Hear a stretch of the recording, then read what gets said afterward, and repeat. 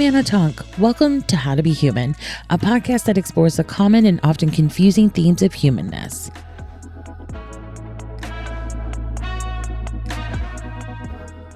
Hi, everybody. It's fun for me sometimes when I record with someone and immediately we're like, let's do another episode. And I felt that way after Mari's first episode. I was like, I could just listen to Mari and learn from Mari all the time. And she said, what about embodiment? It's something I'm thinking about a lot. And so that was an episode that had been knocking around my head for a little bit. So had to have her come back and let's do it. So please enjoy episode 67 with Mari Orkenyi, Embodiment.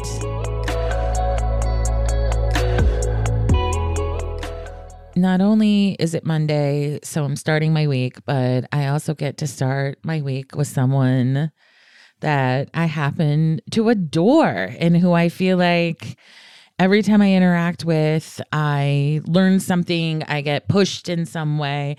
So returning today I was going to say, and already, reveal the topic. And then I always have to remind myself it's not a dramatic reveal because it is literally in the title of your episode. So Mari is back to discuss embodiment. I mean, as if people know who Mari is too.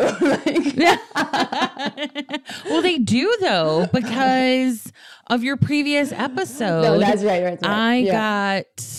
I guess I'm trying to be the opposite of mean girls and be nice girls. And I do want to invite everybody into this world of all these incredible women and, and some men that I know that are amazing.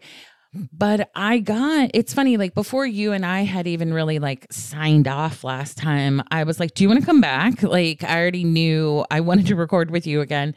And I did get a lot of DMs and emails about you and about your episode. And I was like, I think because I'm someone who has no problems complimenting people or cheerleading, that people sometimes think it's disingenuous or I'm just being hyperbolic, which is fair. I'm a very hyperbolic person, but there is no hyperbole in my cheerleading or support for people. That if I'm telling you I really like this person, I do, and people were like, oh my gosh, you're not kidding, she's great, or I signed up for her newsletter, and I'm like, yeah, it's really good, I really recommend it. And I think of you as being very moderate in the sense of I think you do your newsletter monthly, and you're like, that's enough. Mm-hmm. I trust that. I want to communicate. I want to give my deep thoughts once a month, and I'm like, what's that like, So when we were wrapping up the first episode, we were talking a lot about embodiment. And I feel like since we last recorded, I've thought a lot about it. And I know that it's something you've been thinking about, but I'm curious, have you always been someone who has been somewhat embodied, or did you have to really learn about it? Mm-hmm. Did you have to teach yourself embodiment? Mm-hmm.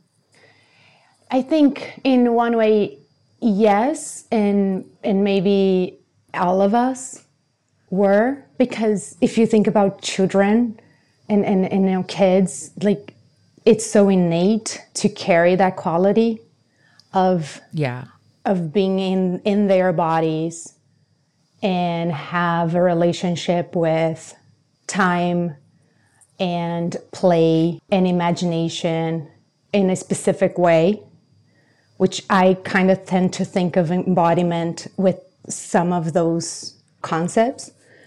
So I think we all had that, right? And then as we move along, we kind of forget because constriction, limitations, conditions start to come in. And then I think as I've grew and evolved and mature and life experience happened, heartbreaks happened, and all of those things happened. Yes, I started to train and learn what kind of quality of embodiment I wanted to bring back or maybe return to. And I think I would say that it in the training, in the process of learning, what I've learned is actually just a language around what I think embodiment is and how I live it, from that place. So like kind of bringing more emotional language to that experience. For example, when I asked my daughter who is 7, maybe now she knows more, but before I would ask her like, what are you feeling? And she would say to me, I don't know.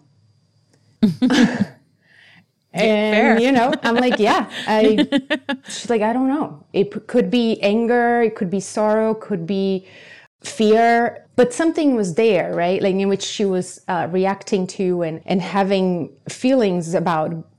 And now I think with the work and the practice, I'm able to go more in depth and meet what's there and have the language to name it. So then the experience doesn't feel so much bigger than what it is. And I can give form and shape within my body to be able to carry it or contain it or contour it, or. So yes and no question, but or answer, sorry, but I think we all had it. Yeah, I agree. And I think for various reasons, we can like lose touch with it. But I feel like it's a topic that when you bring it up, people are sort of on one side of the spectrum or the other. That people are either maybe like very embodied, but maybe less intellectual. Like maybe they don't need to name it as much. Or if you're like, why did you do that? They're like, I just felt it in my gut. Or like, it'll be a very physical thing that motivated it, or if you're like, why'd you do that wild thing? They're like, I don't know. Like there's an absence of thought to it, And then on the other hand, I feel like there's so many people, and I'm more in this category, that are so intellectual, that are so much in their brain that they're so disembodied. And for me, like that was not complete. I mean, it was like I went through like these different stages of, I had to realize that I was living pretty disassociatively. And then I had to learn presence and to just even like inhabit my body in any way and it not like melt me down. I think this is a relatively universal experience if you're learning how to be in your body again. When you start coming back, which this sounds nuts, and if it sounds nuts to you, you probably, this isn't how your trauma manifested, so maybe this part's not for you. But if you did experience this, when you start feeling stuff again, it can be overwhelming because it's very acute. And it's like you just have to learn to build up your tolerance and be like, oh no, this is just like kind of everybody firing at once. Like, oh, got it. It was it was pre-pandemic for me, but I think just patterns or relationship dynamics and things like that, all of a sudden started to click into place in a different way for me. And I was like, what's changed to my therapist? Where I was like, I don't know how to explain that. And she would be like, oh, you're embodying it. Like you've now embodied the knowledge or like this sort of thing. And it was crazy to me how much differently it felt. And I was curious, is the difference between presence and embodiment that the body is involved? Because it seems very similar to me as someone on the outside sometimes of these concepts. I think maybe it's actually even helpful for us to define embodiment, right? To start from there, which for me, I see as like this ongoing process of paying attention to what's familiar, what's living within us, and then acting from there. And that requires presence, that requires attention. And to your point that you were saying a little earlier, I think when we think about embodiment, we also have to think about safety, because the idea of coming back to the body for a lot of people, it doesn't feel safe. It doesn't feel comfortable because the body in itself wasn't a safe place to live. And so that's why I had to exit, right? Disassociate. Yeah. And to coming back, it might mean so much, in the sense of I have to do so much of like sort of foundational work of being able to tolerate difficult emotions, of coming back to memories in a way that I feel I can hold. There's so much softening in that return. So I think for folks that still feel that challenge, I think it's okay to say that it's just like an ongoing process, right? Like it's a touch and go, and it's okay to be this way. So, and then in regards to more like when you look at the teaching or the body of work, I like to think that mindfulness is the what, compassion is the how, and embodiment is the where.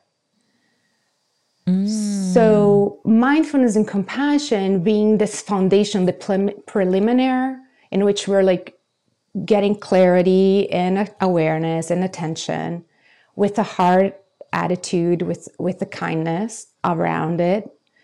And embodiment is where it happens, right? And so we create this, I like to think of the body as this field, this vast open field of sensations and emotions.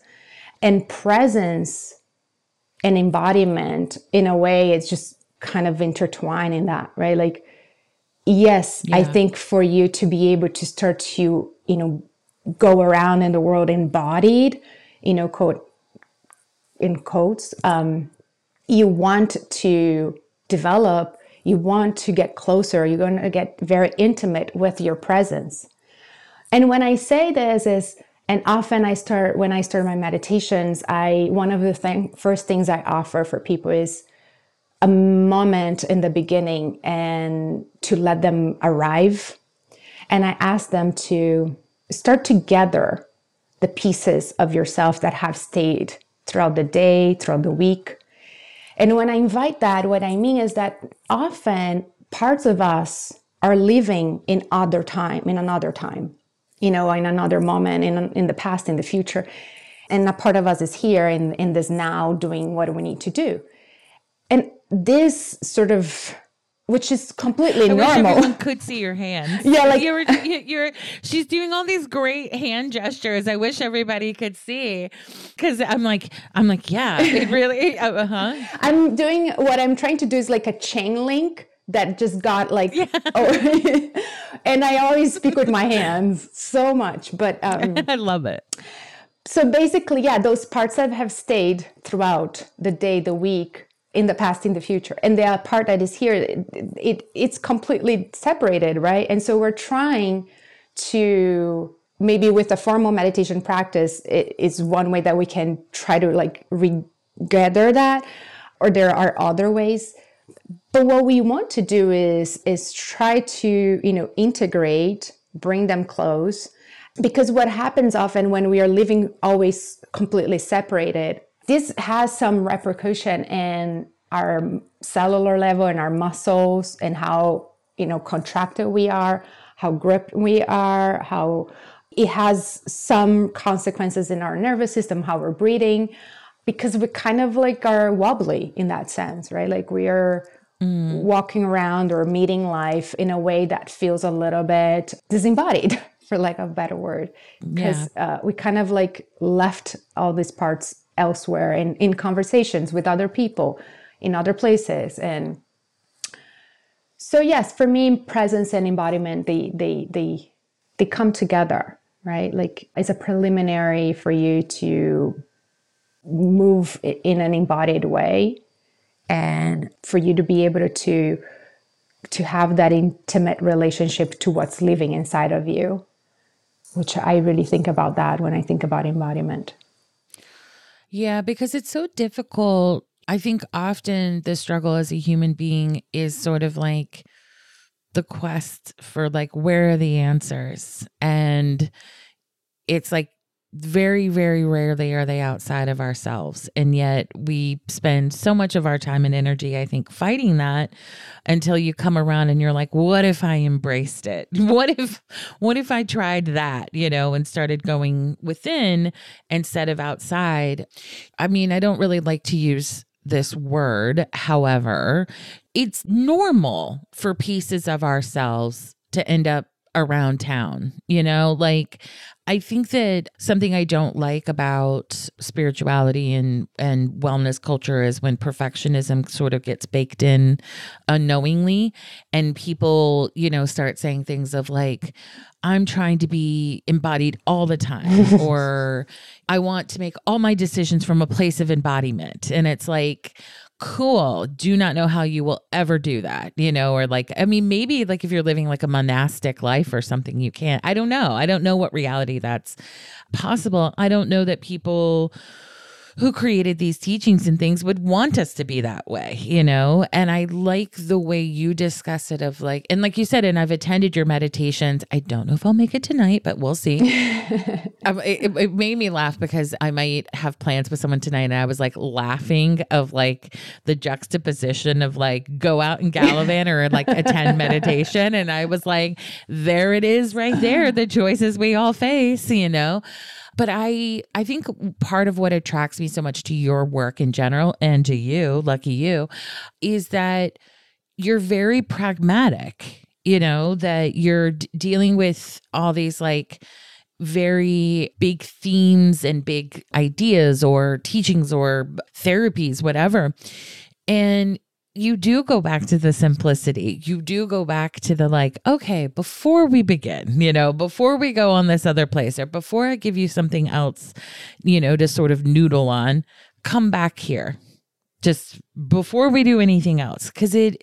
And that's something I've gotten into the practice of before I have to make big decisions, or before I have to, or sometimes it can be for me like in the morning when I'm like, I need to like figure out what my day is. I need to figure out what, you know, like I literally be like, let me call myself back to myself. Let me call my full energy to myself before I do this. And it feels so much better to be in the habit of that, in the habit of the calling back to integrate, than it feels to set the goal of be this all the time.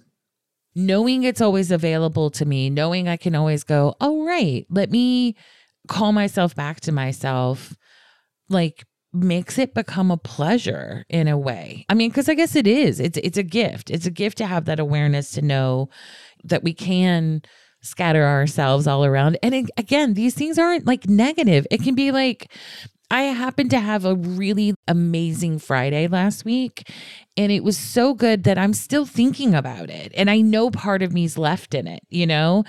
That's not a bad thing. Like people, I think in this binary of like good, bad, but I do know that it's something that for me, whenever I get into a real place of where I'm like, how did I get here? Like, I'm real grumpy. I hate everyone. You know, whenever I'm in that space, it's generally too much of me is scattered around town, you know, and I haven't called myself back to myself. And the more I just like get into the practice of that, to remember, I mean, I wonder, do we do that? Is part of why it feels so good is like it reminds us of our wholeness as well, that it's like, oh yeah, there is no worry. There is nothing to worry about. I'm whole in this moment. Like, and let me be ready to go into this next one now, you know, but I think it used to feel scary to come back to myself, and now it feels good. And I'm like, oh, this is great. You've created a home. You've created safety. Like, but man, do we fight it? Do we avoid it? Yeah. Do you think it's to avoid like accountability, or is it just like we're slutty? We forget, like we just forget that we've left pieces of ourselves all around town, and we just, you know, life goes on. You don't notice that you've chipped away at yourself. That's how I think of it a bit. It's diluting myself in a way. And for me to change anything, I have to ask myself what's appealing about it. You know, like if I'm like, oh, this doesn't seem to be working for me, or this is leading to me to this space where I don't feel good, or I get this buildup or whatever, I have to ask myself, well, what about it serves me? What about it works for me? And for me, it's often, I think it creates this little loophole, or this little rabbit hole I can go down if I want, of avoiding, I think, accountability, that it allows blame. Oh, I wasn't really paying attention, and they did that, you know, like da da da da da. And just like presence and embodiment and all these things are difficult, it's also difficult to own your decisions and stay accountable. And so I'm always like, oh, interesting how this all works, you know?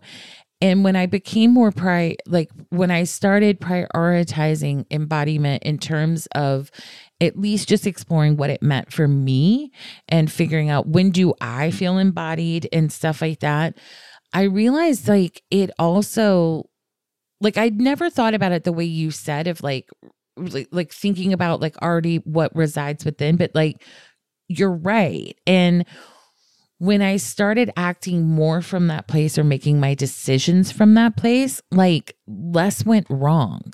You know, like this stuff that I felt a lot of tension about, like, oh, how do I communicate that? Or how do I blah, blah, blah, blah, blah.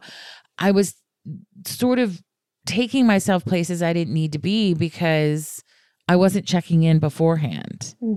And it's like, oh, duh, you don't have to do this cleanup if you just talk to yourself prior. But it's just so easy to stay only with the brain. Oh my God, there's so much in this, right? I also want to point that when we think about embodiment and understand what lives inside of us, it's not only like the rainbow and the unicorns. There's also what we have embodied that we've learned and was passed to us, what we've witnessed, what we watched. So there is learned behavior and patterns, beliefs that we still carry and embody in that way. So in that sense, it can be ambivalent when we are thinking about it, going just for like, you know, embody, say like the best part of us, but we also do embody what we have learned and experienced in the past. Yeah. And with that, what we're trying to I guess do is to sort of create an opening, right?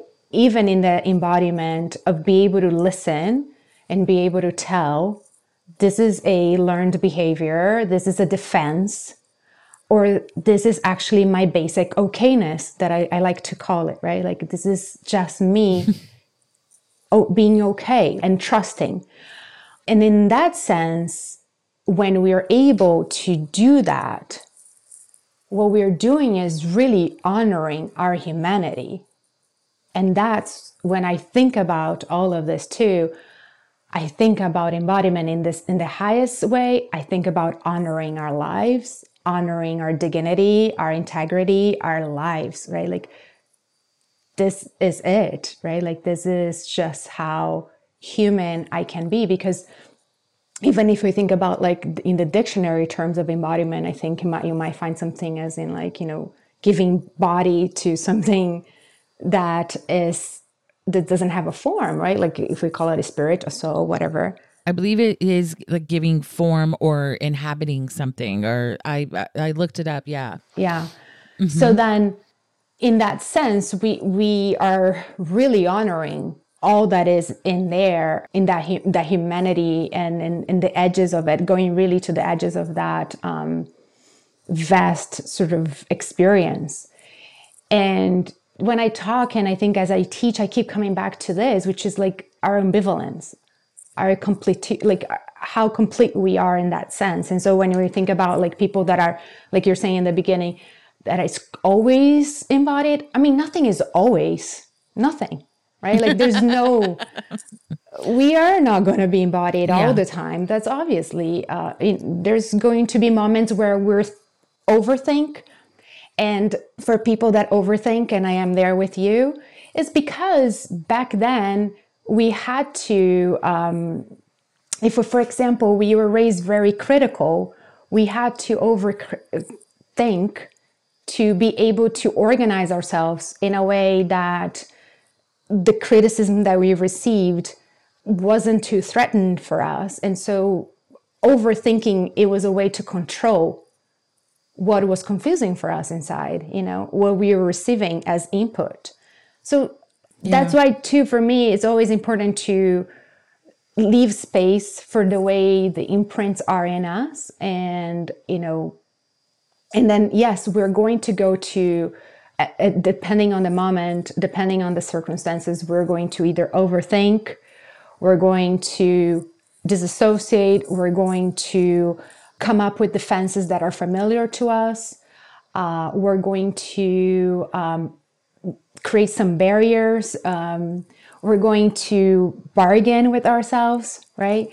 We're going to negotiate with ourselves. And that's because, again, we're human. We have imprints. We live within a culture system. We live within like an structure that it's also helping us to kind of continue in that sort of disconnection. And so, as always, I think the invitation here is in the return, as you're saying, and now I feel so good to return to my body, which is great, right? Like for so long, that might have not been the case for you. And now you're experiencing that you can return. There is a place for you to return.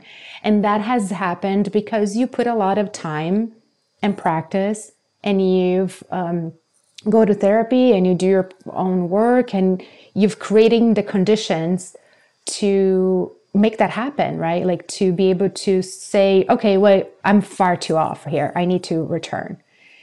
And that is the listening that we want to be doing, right? Like that we want to be listening to, that we want to be calling, that we want to invite to just be able to say or acknowledge, I have gone too far. I need to come back and I need to readjust. I need to gather again. And then I move on, right? Like we do this 100 times over and over every day, you know, and that's fine. And that's something you said that is super interesting to me that it hadn't occurred to me until literally now when you said it. When I started to connect some dots and figure out some embodiment things like for myself, you're right that I started to really become aware of what I had embodied that had been passed to me. Mm-hmm. And, you know, started to become really aware of that. And it's interesting. There's a card in tarot, the Hierophant, and it's a lot about questioning knowledge which has been imposed upon you is the sort of the easiest way. And that's, you know, parents, organized religion, school, it's all of that. And so I was familiar, you know, I'd been in tarot for a while before this whole embodiment thing sort of had kicked off for me. Well, I mean, I'd been embodied since 1980, but regardless of that, until I caught up with it and my brain did. And it was interesting because like when I started to think about it and these things started to sort of float to the surface of like, oh, something I think about a lot is the social conditioning of women and the societal conditioning of women. And I'm from the South and I have a mom who's also in the process, I think, of really deconstructing the way that she was conditioned to sort of serve men. You know, she's really doing her patriarchal stuff. It finally happened. It took me 40 plus years, but I radicalized her. It's happening. I'm thrilled. But it'll be funny because it's like cool to have these conversations because obviously she's the person who raised me. So like, I know it'll just be funny because I've thought a lot about this stuff and she'll be like, I don't know why I do this. And I'm like, I do. I'm like, pick me. I know. I'm like, think about it. I was like, think about how you were raised. I want to put it in the context of like the time you were born, you know, like you like, and in terms of like your needs being met and your survival was predicated upon how useful and valuable you were to men. I'm like, you cannot lose sight of how impactful that would be on you, and that the indoctrination. She's like, do you really need to call it indoctrination? I'm like, but it kind of is. I was like, began the moment you were born. You know, like when you were born, the idea was like, like now we have these two girls. There's no heir apparent. We better try for another. Like your value was already being communicated to you from the jump, you know?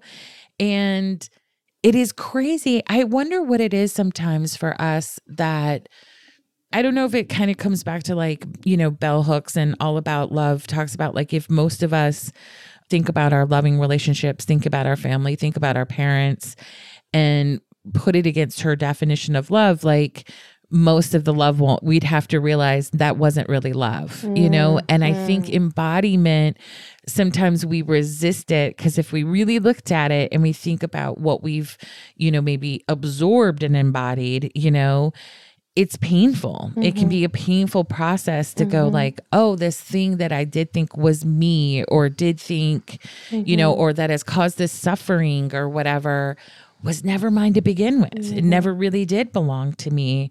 But I have also found that it's been this real joyful pathway to liberation of going like, oh, just like I took it in, I can take it out. And no, it's not as simple as that, but even just directing the awareness, directing just the questioning to like, oh, I feel this, but does it really belong to me? Is it really mine? Is it a value or an idea that I really want to embody? You know, like, is this how I want to move through the world? You know, and like, what's cool is the more that I sort of question that and look at it and go like, yeah, no, you know, it creates more space.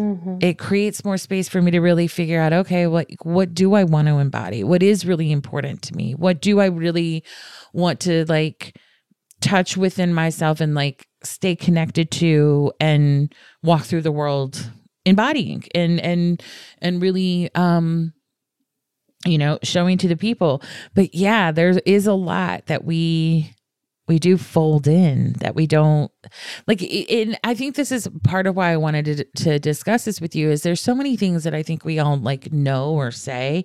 We all know that we're affected by, you know, social conditioning or societal conditioning. Like we all know these things, but I don't think we know necessarily what the trickle down is of that effect, that it is beyond just gender constructs. Or I think we just get a little like numb to it, you know, like you hear it so much and you forget to go kind of like, well, what does that mean for me? Or how did that impact me? Or what am I holding on to that separates me from my own truth or, you know, the knowing of myself?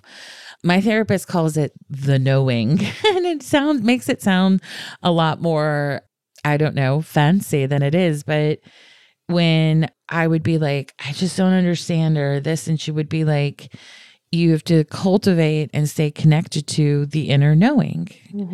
And I was like, what is the inner knowing? Like, is it some like inner, like, is it some order that I get in, you know, initiated into? And she would be like, no, it's the knowing of yourself. If like people can want whatever they want from you or all of this, but it's the knowing that no matter what, you will be okay and that you have your own back and you can do it. And I was like, oh, and I find the more I let go of what I've embodied that I don't know that is mine, the more firmly I can be connected to the knowing.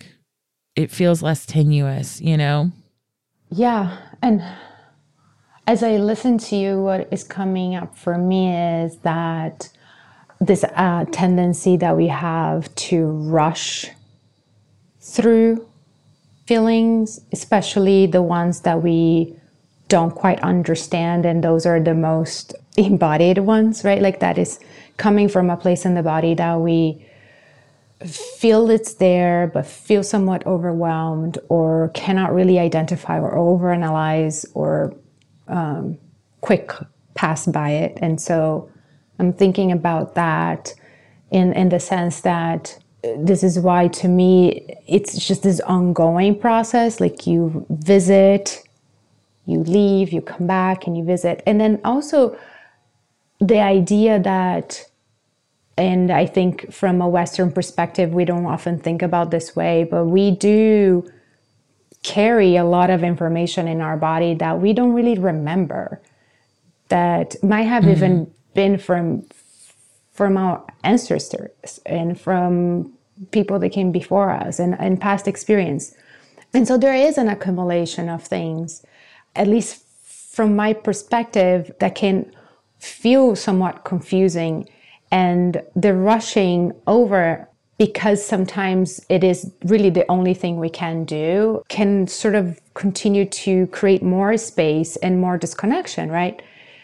But then, as for example, I'm just coming up with an example of what just happened to me. I have been feeling a lot of feelings around safety, around my body lately, because I grew up in Brazil, and growing up in Brazil is very unsafe. You learn that you need to watch your step every single way possible. Imagine, like you carry a fake bag in your car. So if somebody comes to rob you, you have something to give, because if you don't have anything to give because you hide it in your real purse, you might be shot. Yeah. So you have to think about these strategies. You obviously don't stop on red lights. You need to drive around the block 2-3 times before you go into the garage. And there's all kinds of things around safety. And obviously walking in the street, you're always watching, right? Like you're watching behind you, on your sides. You're constantly aware of that. And I think has just been recent that I've come across the fact that I never really made space for how much this experience impacted me, because it's such a collective experience, right? Like most to women, obviously, because that kind of violence really is very big and so tragic with women. But in general, everybody there is always in vigilant mode. And so the other day I was on a hike in this amazing hike, which is in the foothills of Los Angeles, and, like super quiet, the creek, the water, all of the things, the birds. And then suddenly, out of nowhere, a man comes out of the bush. And I'm alone in the hike, right? And obviously, we don't like that. And we don't like that. No, don't like bush people. Not a fan. Alone with a bush person. Nope, not a fan. Exactly. And then it was astonishing to me how I went from being in a completely balanced inner space of peace to a completely state of being in threat and vigilant and scared, like this, in a blink of an eye. Just because my body remembered that I am feeling completely unsafe, I'm going to get kidnapped, and I will get murdered. This man is going to kill me. And obviously he was coming from the bushes. He might have to, had to go pee or whatever it is that he was doing. Yeah. But I felt so vulnerable. And in 1 minute, I was in this very beautiful nature and contemplative walk. And then now I am in this horror movie, where it's like, something's going to happen. And this to me, it's just kind of like an example of like, this memory is never going to leave my body. I have that imprint of growing up in a place that is very unsafe because of the socioeconomic, conditions, because of colonization history, because of all the scenarios that we know. That's imprinted in me. And that's never going to really go away, right? Like what happens now is that, one, I feel super privileged that I am in a place that I feel more safe, right? Like I can go on a walk. Mm-hmm. But I am always going to have to live with this memory, that imprint in my body that, in some way I can feel threatened just in a blink of an eye.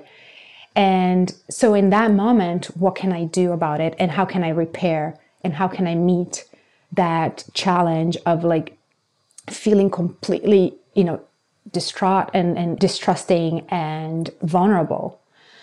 And then how can I slowly gather, that all those parts back. So like all those scenes of being vulnerable back home, or of having suffered some violence within my body, feeling unsafe. And just remembering that, there is so much still in there under the surface, But the more I can make room for the vulnerable feeling, and then I can repair and return, the more I'm able to talk about it, or, feel it, not skip over or rush through it. Right. So I had to, after the men left, I had to sit down for a minute. I had to breathe. I had to, kind of like calm my body for a minute, so I could continue. And that's just like an example that we can do in some other way when things like this happen, when we remember what we are carrying inside and that gets activated and triggered, and then how we return, knowing that that piece is never going to go away. I'm never going to forget that, right? Like, I'm never going to be fully like done with it. It's in me. It's part of me. It's part of my life, my history, and the people that I grew up with and the people from there. And that's just how it was, unfortunately. But we can create room to feel it, to talk, to give language, and to return and repair in a way that feels more possible, And hopefully next time that I encounter, a situation like this, I can either manage the activation, or I can do it again, and then again, and then again. So yeah, I think there is like an invitation to, when we're thinking about embodiment in that sense, when it comes up to imprints and memories and our defenses, we really do not want to rush over. And that's when we tend to do it. We want to pause. We really want to pause. We want to be able to at least meet what's there. And then, we can return gradually and do more work with it. But let it be felt is very important, because often when we are embodying, we are allowing ourselves to feel what is there. And that's really where it's at, right? Like feeling and sensing into what's there, what wants to be felt, what wants to be expressed. And for that to happen, we need to have that pause. Yeah. Do you think having the pause, and also I hear a lot of compassion for yourself. We take safety for granted in the US, and a lot of wild shit happens in a lot of other countries that is just, it's normal. It's the way of life. I spent time in Guatemala and when I was a kid, and it was similar of like, here's your plan. Like, everybody had a bank account in case someone got kidnapped, that you had money, you had access to. I mean, it's just a way of life. And I agree that like that stuff, I mean, it's like, people they're not fear mongering. It's just like, no one's coming to save you. So this is how we need to do the best we can. And I like what you touched upon of like, this is a collective thing. So most people aren't going to be like, they're not going to question how much this is affecting them or whatever, because everyone's doing it. Everybody, it's hard to be like, like having the fake bag in the car is like really hard on me, because like everyone's doing it, But you're right that would have such an effect on you of just like, it's got to be interesting for you to now live in a places, and not that the US is without violence. I mean, duh, we got major problems with guns and things like that. It's not like you can just go, good times are here.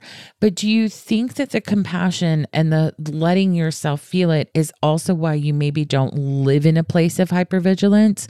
Because I know people, I think kind of the American attitude is like, something bad happened to me once, so I'm just going to live in that space all the time of preventing the bad thing. Like if they went on a hike once and someone scared the shit out of them, they would be like, I'm just not going on a hike again, or hikes are now scary. Do you think that stopping and then going, I know why this had such a big response, like, I've been conditioned to go on high alert. I've been conditioned to be aware of danger or whatever. Do you think that's how you got yourself to sort of come to a place of like neutrality of like, I know this is within me. Mm-hmm. I know that I can be triggered. I know, because like when you were at first telling your story, I was like, oh, so she was triggered. I was like, and I was glad you didn't really like use that word, to be honest, because it's another one that I think is losing meaning. But something I see is like people almost adopting the reaction to something and that becoming their way of life, and then forgetting it's not who they are. They're just reacting to something. Like, I guess my question to you is like, are they avoiding how they feel by like living in it all the time in a way that, and if you just took a little, sat down, took some breaths and sort of just like, almost like organized it out, like sort of sifted it out a bit. Like, I want to offer people sometimes that like, I get what they're doing. I get what their brain is saying. It's saying like, be safe. This is the pathway to safety. Like, I get how loud it is, but I'm like, if you would just stop for a second, take a breath and go like, this is present day. What I think is happening is not repeating, or what it's like, you'll just feel better. Like, I'm curious, like when you sat down and you were like having some breaths, like, did your physical response calm down pretty quickly? Yes, it did. I still felt the anxiety underneath. I still felt unsafe in the sense of I cannot control the outside kind of thing. But I was able to take myself out of the horror movie scene that I was for a minute, okay, this is not a horror movie. This is not, this man is gone. He's not going to murder or kidnap me. And I can continue on this hike. So, there was a moment in which I was able, but I still had to, until the, from their point until the end of the hike, I had to still sit with, or maybe walk, I should say, with the anxiety, and my need to control what was happening around. And then, yes, I have been having thoughts of like, should I go? Should I call somebody to go with me again?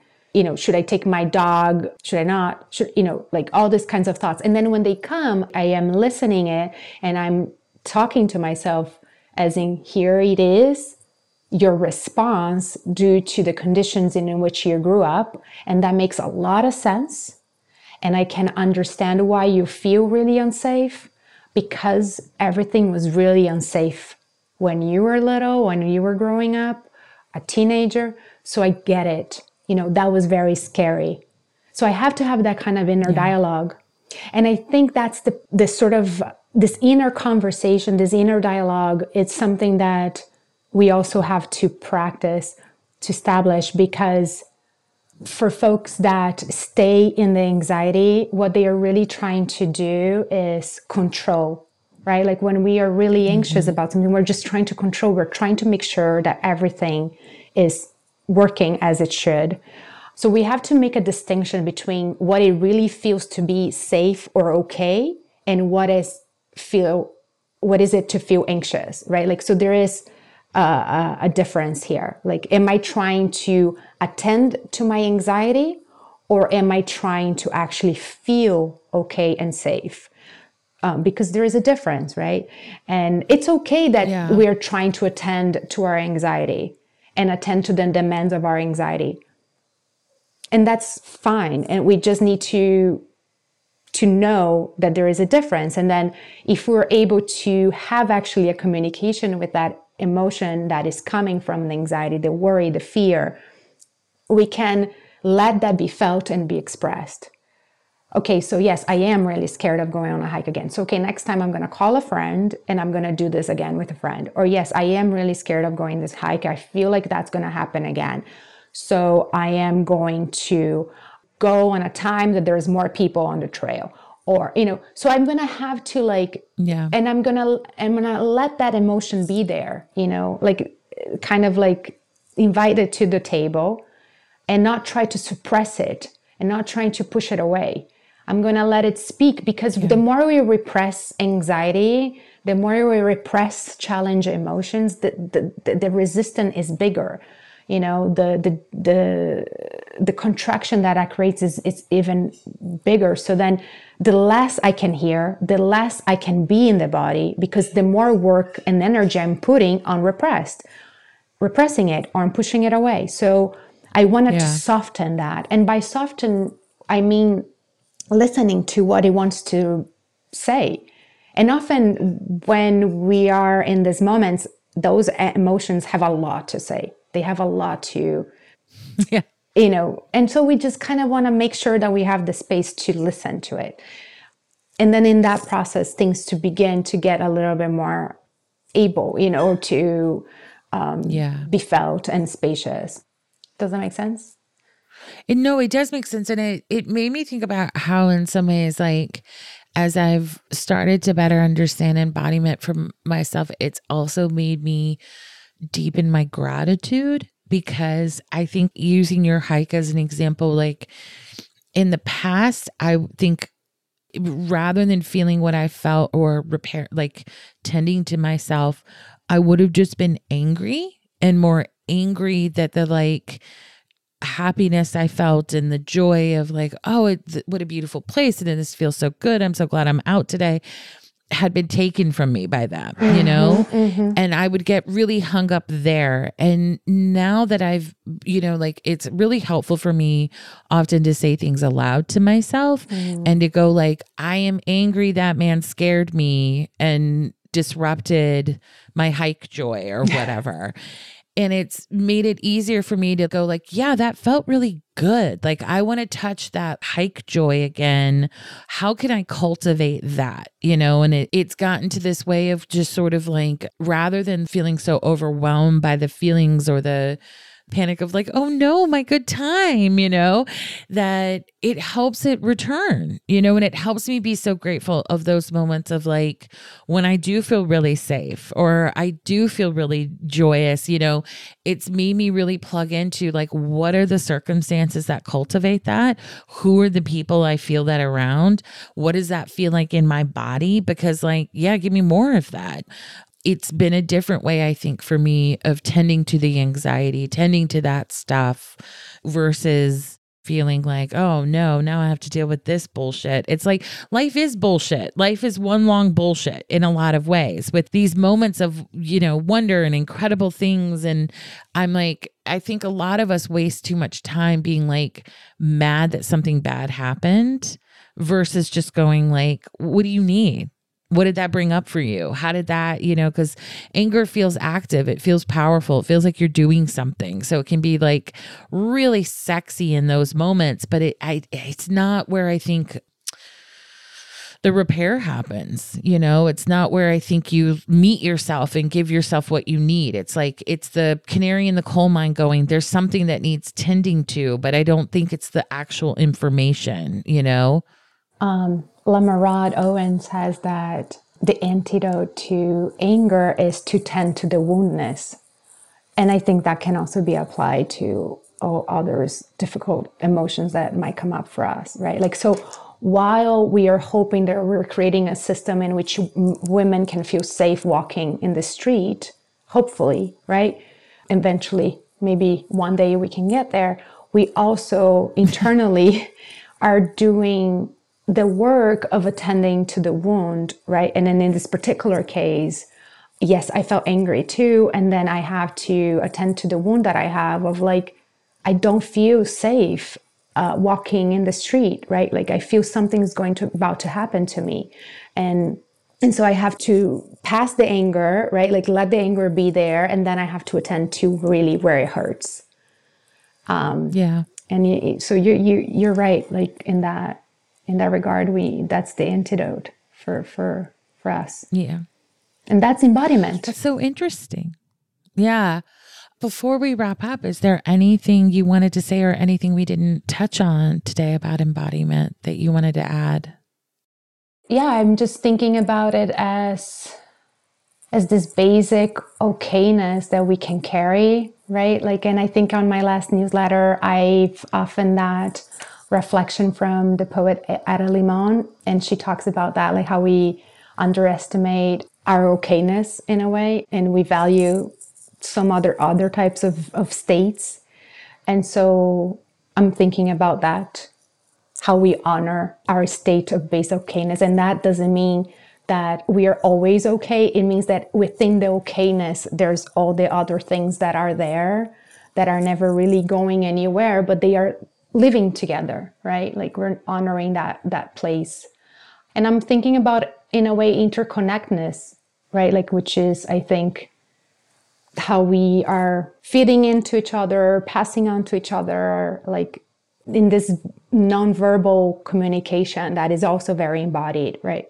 So like I am putting out, what I am receiving, and then putting back out again, like in a way, so much it's in resonance with this practice that is a Tibetan practice that it's probably my favorite, which is called Tonglen, which is, giving and taken, using the breath as a way to really embody like a difficult emotion, a difficult situation, and then using the breath to recycle it within the body and then putting it out with an intention of care, of presence. So yeah, I think those are the things that I'm thinking about. I love it. You're like, oh, no, please, I'm just thinking about, interconnected, Tibetan practices, but it's no bigs, This is your magic. Like these things that are, I feel like really complex, you make seem very accessible and light, which is a gift definitely to me, but I think to us all who get to interact with you. And if you go to Mari's website, which all of this will be linked, hopefully you've already visited her site from her last episode, but she archives everything. So you can find that newsletter, and she's got tons of resources. Like, as someone who, loves a resource, loves to give people like, oh, look at this or whatever, I'm like a girl after my own heart. You've got a lot on your site and playlists. There's a lot. So definitely go cruise around in there if, you want to see more of Mari's brain on the internet, I think. Yeah, I was just going to say that this month I got my S together and I organized my Substack. So now everything is going to be there. So it's easier for people to, people are going to still be able to go to my website, but then the Substack has all the newsletters there. So it's easier to read and find all the resources there. So it's coming up this month.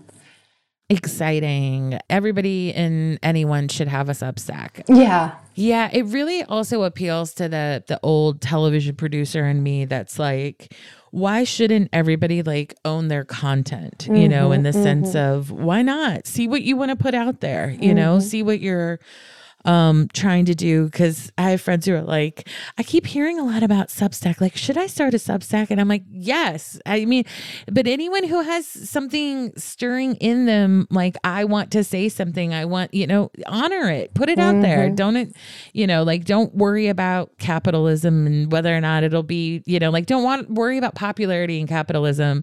Honor self-expression. The call to express is when I think you should always, when it says ring, ring, you should say hello, like, I just think it's always worthwhile. So I'm glad you'll be on Substack, and Obs from the How to Be Human Substack, I will recommend you so that we can keep this Substack party going, But I thank you for joining me today. I thank you for sharing all your wisdom with me and with everybody today. I just always love hearing you talk about these things. I could listen to it forever. Maybe you should start a podcast. I would definitely listen. But thank you. Thank you for being here and sharing today. Thank you, Anna. Thank you, everyone. And that's all for today. Thanks, everybody. Bye.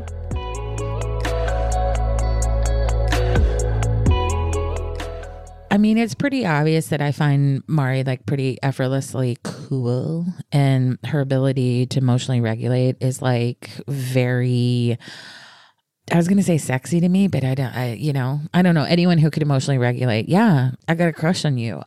I just find it really admirable, I guess, and remarkable. And I just love listening to her share her inner process of how she moves through life. So I hope you enjoyed this episode, and I'll see you next week. Bye.